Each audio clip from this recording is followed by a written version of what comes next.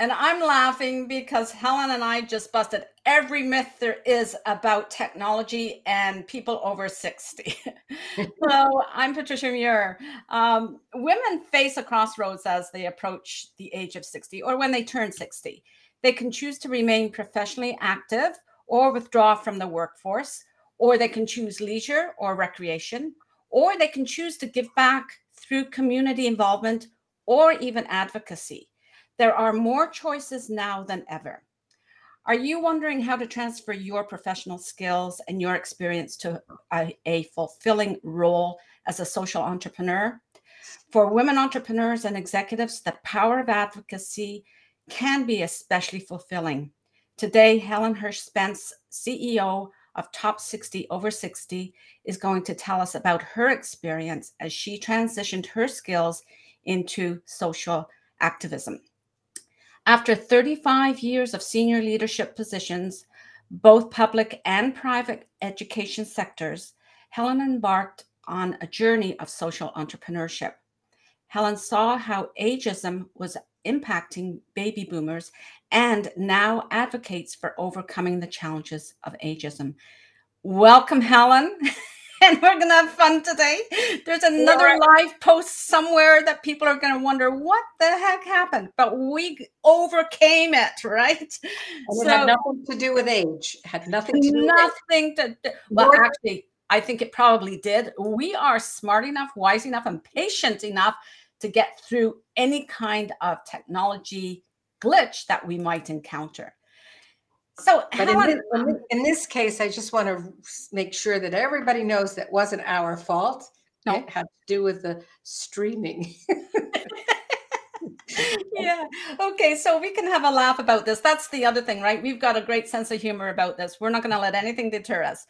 Okay. No. Helen, you've immersed yourself in addressing ageism, both personally and professionally on that basis. Please share what's behind your passion and your interest in this topic. You know what?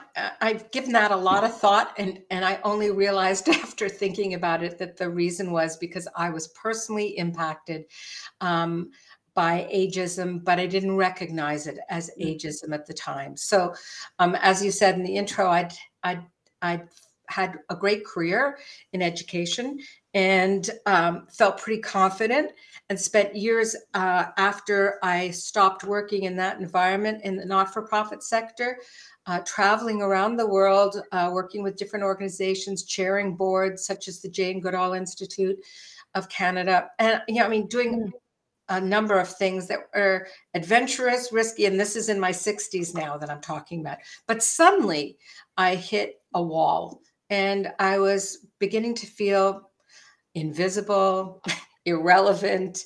I lost my confidence, and I couldn't quite figure out, you know, to what I should attribute that.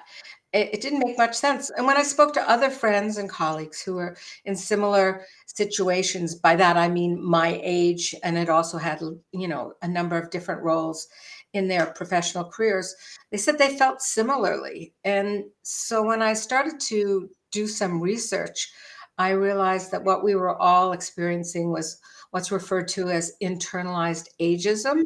Yeah. And I didn't know anything about it. And when I found out about it, I thought, well, rather than lament this, what can I do about it? And that's really what launched me into this social enterprise realm. Mm-hmm. And from what I understand, also launched you into speaking about ageism. Oh, yeah. And you spoke recently in Banff, in Canada, this past August. What kind of feedback did you get when you spoke about ageism at that conference? So, I mean, I have been invited on numerous occasions to speak at conferences and whatnot. This one was for financial advisors. It was called Advocacy, and there were hundreds of professionals there. It's part of their professional development. And I spoke to them about, you know, the trends, the demographic trends. And I specifically talked to them about how ageism had an impact on everybody's life, but also needed to be attended to by financial advisors, because finances is one major part of moving on in retirement, but it's only one part of it. And it's not always the most important part. Most importantly are a lot of the social determinants in addition to the financial.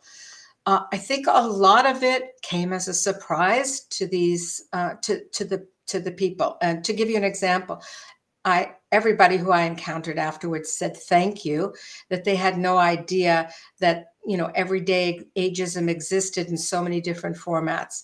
I also had a few women who came up to me afterwards who said, crying actually, saying that it's the first time they understand why they were feeling the way they did, and that they had no idea that there was such a thing as internalized ageism, or that, you know, I gave lots of examples. And I also talked about the fact that financial advisors typically don't speak to women as well as they do to men.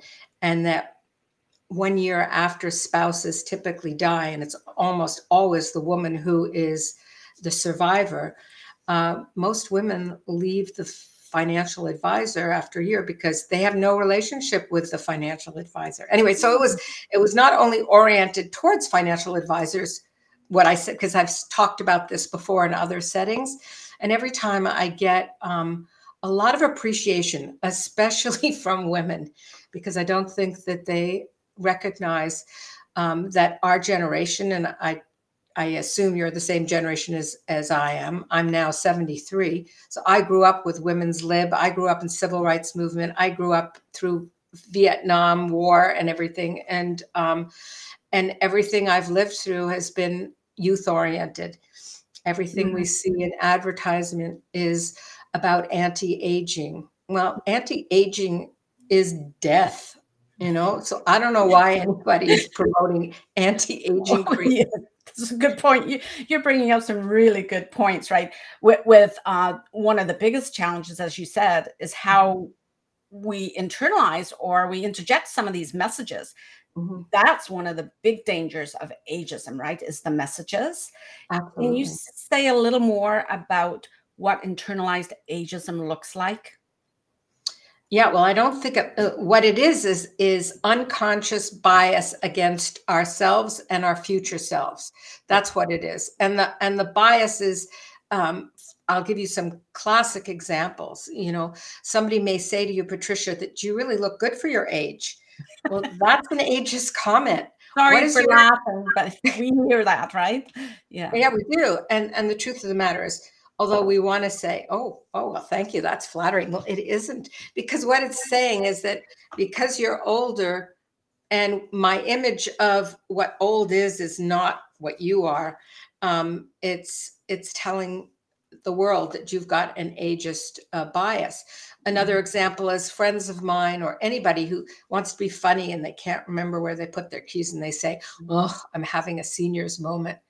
I always make sure that I nicely let them know that, in fact, just by saying that, they're perpetuating the myth that we all go into cognitive decline. So there are all sorts of things that we experience on an everyday basis. In fact, when they've done studies, and recently there was one done, I think it was the University of Michigan in 2020, 85% of people between the ages of 50 and 80 experience ageism on a daily basis. 85%. That's huge. Not only that, I mean, there have been studies recently or reports put out by, for instance, the World Health Organization with a campaign against ageism. And according to them, 1 out of 2 people is ageist against older people. And yet here we are going through the biggest aging boom of history, with the demographic trend only trending up. We don't have enough births to replace the number of people who are over the age of 65. And we aren't going to have that for decades and decades to come, if ever. Our lives have been extended thanks to technology, medicine, healthier diets, more knowledge about exercise, vaccines that prevent death, child mortality, all these reasons why our lives are longer. However, we haven't adapted our societal norms to what to expect with, the longevity dividend that we all experience. Yeah, it is a positive dividend, but actually, like you have mentioned, really good examples of how there is a threat to us to internalize the common stereotypes about aging and the misconceptions. And you and I went through a great example today of we busted some of those myths and stereotypes. We got on here regardless, right? And as you said, participating in the stereotypical jokes and that attack or excuse abilities and things like that actually undermines our efforts to rise above all that noise on social media and what the media is pushing out, because of course it is a great story for them to profit on, right? It undermines our ability to find fulfillment. And when I say our, I mean women over the age of 60 who are looking forward to something. They've had great careers. They have great educations. They want to continue contributing. They want to find something that's fulfilling to them. So this is a good segue into what I would like to ask you to express, like what provides fulfillment for you at this moment? Well, in general, personal and professional, I mean? Yes, general, because that's our life, right?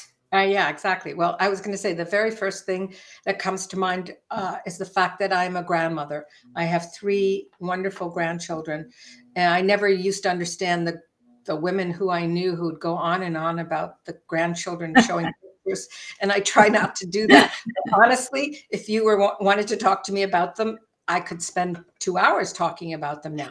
So just that whole legacy, that I have children. I'm proud of who they've become. And now I have another generation to look forward to watching them grow up, and as much as possible participate in their lives without interfering with them is one of the greatest sources of fulfillment. I took up watercolor painting a few years ago. And that I never thought I could do anything in that realm, but I love it. I continue to walk. I was big on trekking and in the Himalayas and Andes and all over the world, actually. And I continue to love to do that, although I have one knee replaced and the other one probably needs replacement soon too, if I keep it up. There are just so many things. But the biggest fulfillment I think that I get in the work that I'm doing, and it's always been that way as a secondary school principal, teacher, headmistress in a private girls' school, it's always been the interaction with staff and students and that continued relationship that I have as time moves on. This weekend, a young woman, well, she's not so young anymore. I taught her she's in her 60s. I taught her German and French in the 1970s when I was starting out. She's coming to visit from Vancouver. So, that having those kinds of opportunities, and I really believe it's so important to have friends along the age continuum, older and younger, in order for us to stay, vital and energetic and interested. That's a big advantage of having longevity in our life, is that we do have the opportunity to, look at those relationships in a way that is different than we looked at them when we were in our 20s, 30s, 40s, right? Yeah. One of the segments we have in this show for Executive Encore is called Every Moment Matters. As we say, every moment matters for us, right? Yeah. Could you share a pivotal moment when you recognized what you've just spoken about as what is fulfillment? What does fulfillment look like for you?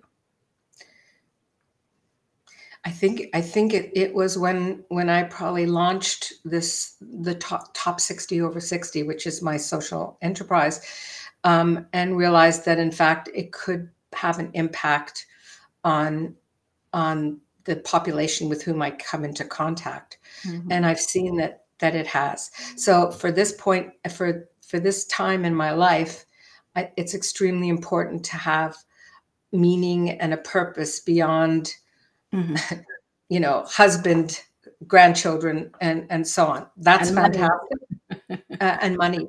Yeah. I mean, I'm fortunate that I'm not I'm not struggling financially. I'm of a generation that had a pension. So, and I don't take that for granted because I don't think future generations are going to be as fortunate. So they will struggle perhaps in different ways. So I am very privileged. I mean, I recognize my white privilege, and it concerns me the inequities in the world. So if I can help people overcome the age inequity and address, age diversity, which is what I'm doing when I work with businesses and organizations, help them understand the value of a multi-generational workforce and age diverse teams and so on. That's what I feel is fulfilling to me at the moment. Good, good. Thank you. Well, thank you very much, Helen. You've brought a lot of wisdom to this particular program. I want to for sticking with us today. That was great. Join me each week as I interview other women and other thought leaders like Helen for those who are finding fulfillment after the age of 60. If you would like to be interviewed yourself, please let me know. You can contact me at patriciamuir.com on my website. And visit my website to learn more and read the Executive Encore weekly blog and subscribe to the newsletter. And have a great day, everyone. It was a pleasure to be with you today. Can I add something? Of course. Well, I didn't mention my website, which I should have, which is top60over60 written out.com. And we have a newsletter as well. You can subscribe. It's just at the bottom of the page. And please reach out if I can help you personally or professionally. I look forward to it. Great. And we'll put that information in follow-up social media as well. Good. Thank you, Helen.